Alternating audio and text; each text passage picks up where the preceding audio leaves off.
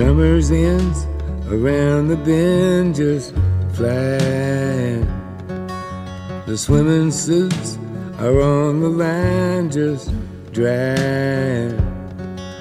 I'll meet you there for our conversation.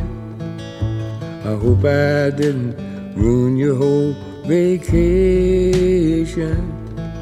Well, you never know how far from home you're feeling until you've watched the shadows cross the ceiling.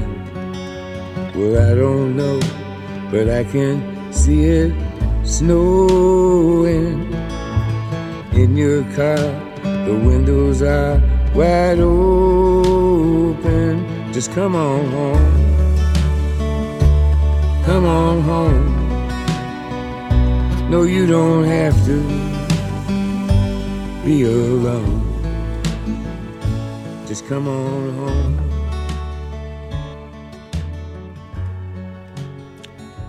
Guess who's back? Guess who's back? Yes.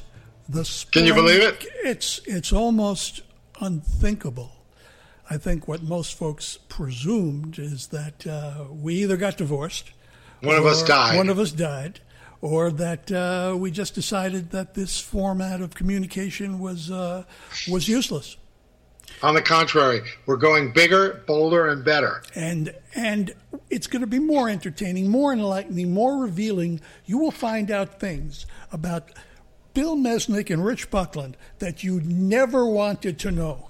You never dared to ask, but we're going to give it to you anyway, and not about just us, of course, but about some of your favorite artists who have lingered in your consciousness or subconsciousness for decades, and we're going to take that cream, bring it back to the surface. And today, Rich, who is it going to be today? You know what? I think we're overdue to talk about the legend himself, a man to shortly receive a Grammy Lifetime Achievement Award, long overdue. Well deserved. The gentleman who wrote the anthem for the Vietnam War as being something that we need to take more than dreadfully seriously. Gentleman's name is Mr. John Prine. John Prine, and that anthem was Sam Stone, I believe. Sam Stone. And the tale of a Vietnam vet coming home as a heroin addict, and there's a hole in Daddy's arm where all the money goes. Jesus Christ died for nothing, I suppose. Sam Stone came home to his wife and family after serving in the conflict overseas. And the time that he served has shattered all his nerves and left a little shrapnel in his knee. So tell me what your first recollections are about. Now, we are guys growing up in this culture of singer-songwriter, and we're attempting to attain a place for ourselves. And many voices strike us and falling down upon us like an avalanche. And here comes John Prine. Very important in my life. You know, during that time, I guess Springsteen and John Prine coming out, Prine a little earlier than Springsteen, but those two at that time spoke to me in a way that nobody else did. And as you know, I got to meet him and play for him when his first album had come out. I was in Iowa, and he came through. He was playing a free concert at the Lounge in Grinnell. We went. Some of us made a pilgrimage, and we were sitting on the floor. He was sitting on a couch and playing for us for an hour or so. And afterwards, some friends of mine trapped him in the bathroom and said, "You got to hear this guy." And he came right up to me and said, "I hear you write songs."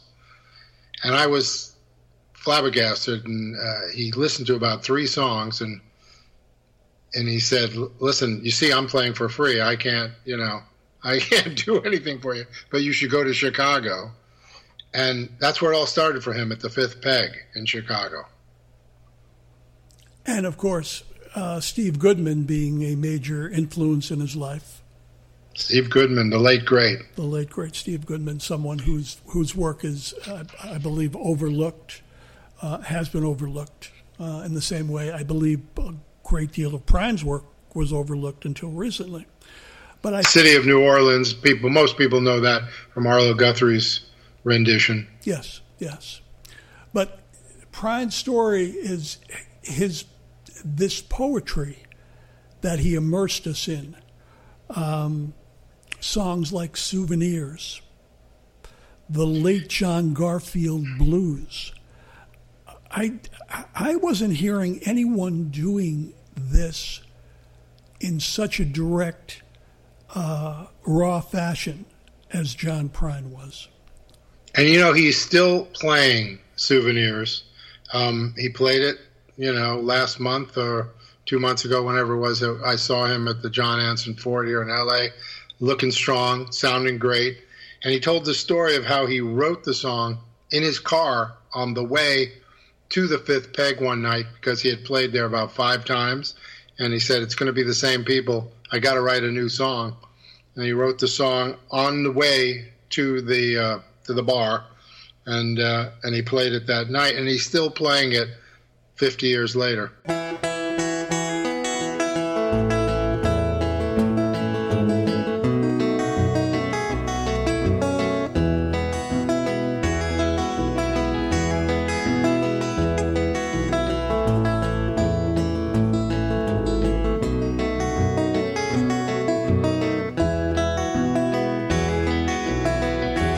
All the snow is turned to water. Christmas days have come and gone. Broken toys and faded colors are all that's left to linger on. I hate graveyards and old pawn shops, for they always bring me tears. I can't forgive the way they robbed me of my childhood souvenirs. Memories, they can't be bought, they can't be won at carnivals for free. Well, it took me years to get those souvenirs, and I don't know how they slipped away from me.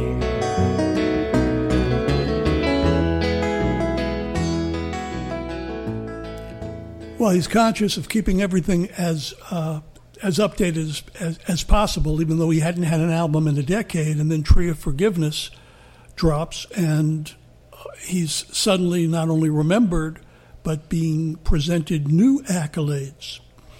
Talk a little bit about, if you can, briefly about, what that means. He gets this award from the Grammys for a lifetime achievement songwriting, and of course he was gone for quite a while because of his illnesses, but other people were during that time recording his songs, and he becomes this national treasure. And thank God he's still alive to receive this award. Yeah, I mean, battling the cancer that he'd been battling, which had transformed him physically, it's remarkable in itself that he is still capable of being able to pick up that guitar, place it upon his belly, and be able to relate emotionally as he did when he was 21 years of age. That has not changed at all, has it? Given your witnessing, you can testify, having witnessed this. That hasn't changed, has it? From the time it's amazing. Yeah. He communicates so brilliantly. He's so warm. He has so much empathy. I think that's what makes him an American treasure. Is that he is a poet unlike any other, but he he's also a common man, and he has such empathy and warmth. When he tells the story when after he had his lung cancer, and he had to rebuild his stamina. A therapist made him run up and down his stairs, and then while he was out of breath, grab a guitar and sing some songs, And he worked like a bastard trying to get back, and he did. At the end of the show at the John Anson Ford, he was singing that song. What is that song? Forget the name of it. Besides Still Waters or something. Do you know the one that I'm talking about? I do know the one you're talking about. The name eludes me, but I know the song you're referring to. Well, anyway, it's got this sort of anthemic chorus. And Lake Louise, I think it's called Lake Louise. Mm-hmm. And he ends the song. He used it as his finale. He put his guitar on the ground, and he danced around the guitar while the band was playing. And by the way, this is his first full band in decades. Yes. And and John Anson Ford has these steep stairs that are on either side of the stage. He danced around the guitar, and like James Brown doing his exit, he kind of danced up the stairs and off stage as the crowd went nuts. Of course, he had to come back for an encore after that, which was Paradise, but which I guess is his, signature song at this point. But it was amazing to see a man who survived 2 cancers dancing off stage like that. Well, his enthusiasm for life has always been present. His empathy, as you state, is always what has gotten him through. He doesn't think about himself as much as he thinks about the problems of others. And so, therefore, on Tree of Forgiveness, he resumes the Sam Stone theme with the brilliant song Summer's End. Love that song. It's very, very moving. It is so mournful. It is so dedicated to the proposition that no one needs to leave this world in that form of medicated state, that it makes you, it doesn't just solicit some dreary tone of grief. There's a sense of hope in there as well, but that's what PRINE has always done. In Tree of Forgiveness also, I noticed that the songs are, in some lyrically, they're simpler, and he doesn't go for those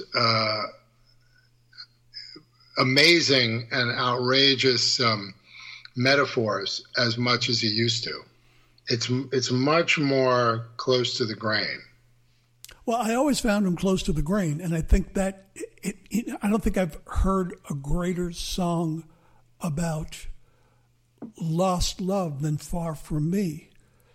Right. Simply because of I don't know if you're addressing the poetic nature of his early intentions, but yeah, that's what I am. It's funny how an old broken bottle looks just like a diamond ring, but it's far, far from me. And I remember hearing that for the first time, and I'm thinking to myself, that's exactly it. He captured precisely the depths of sorrow when you lose something, a human relationship so close and dear to you.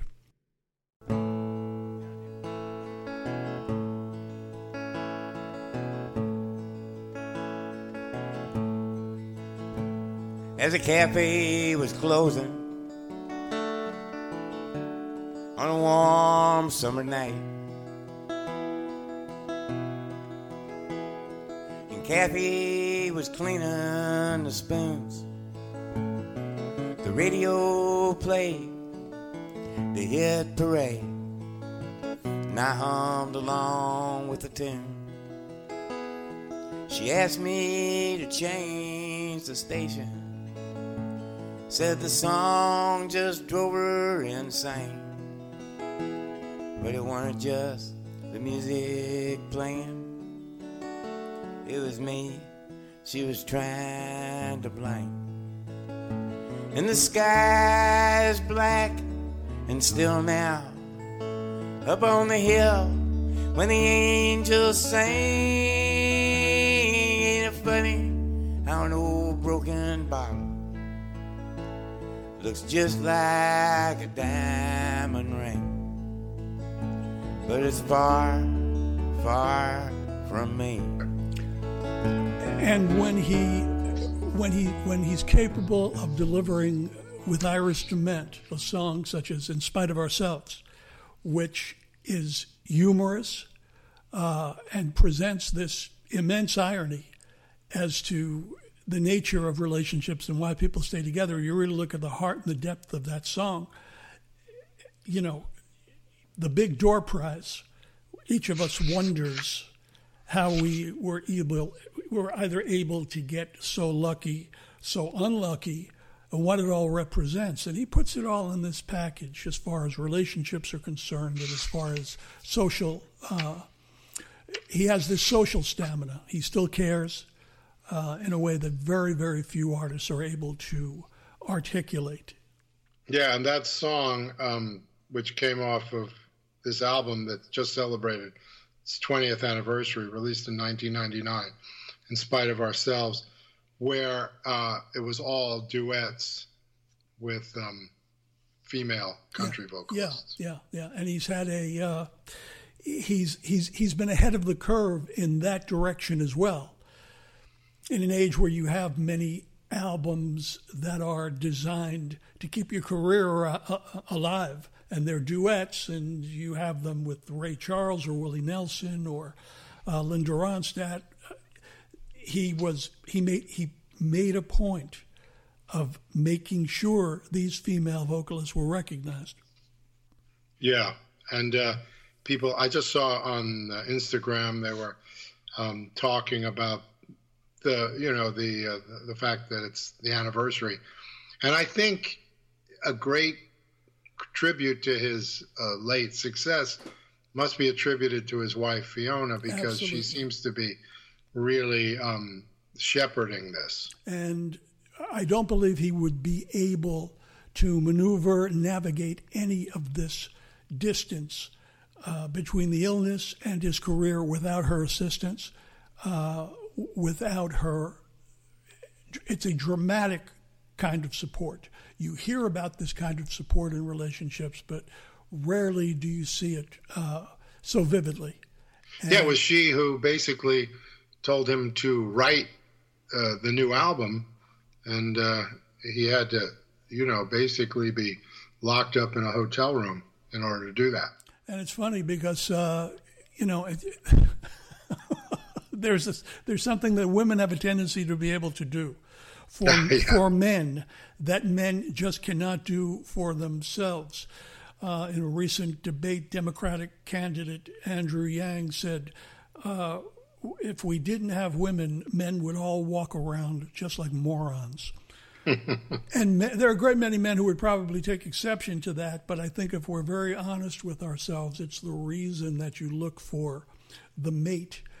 And regardless of what your sexual orientation may be, you're looking for someone to assist in the navigation of this life and be able to assist in harnessing the best of you and the greatest of your talents. And Fiona Prine has done this for John, and I think without her, we wouldn't have this recent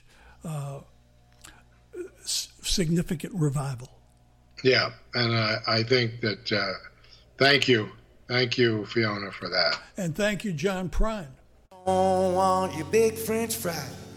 I don't want your car.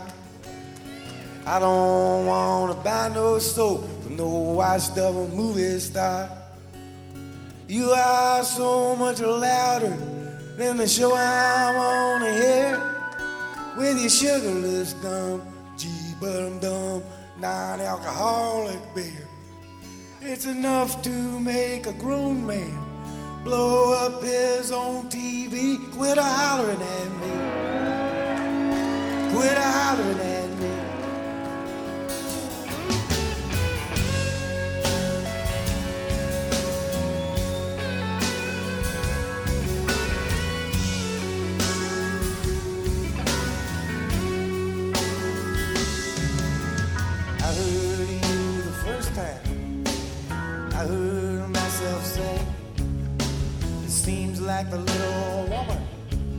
getting bigger every day. You don't have to tell the neighbors a little silence ain't no sin. They already think my name is where in the hell you been. Louder, louder, louder, louder, louder, constantly. Quit a hollering at me. Quit a hollering at me. Whoa, whoa, whoa, whoa, sweet serenity.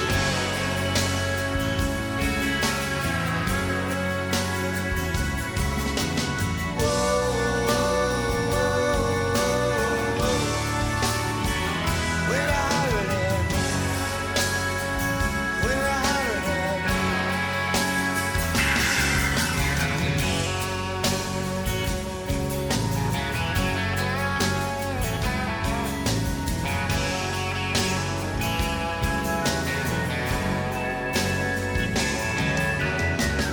Ain't it great at the end of the day when there ain't no sound around?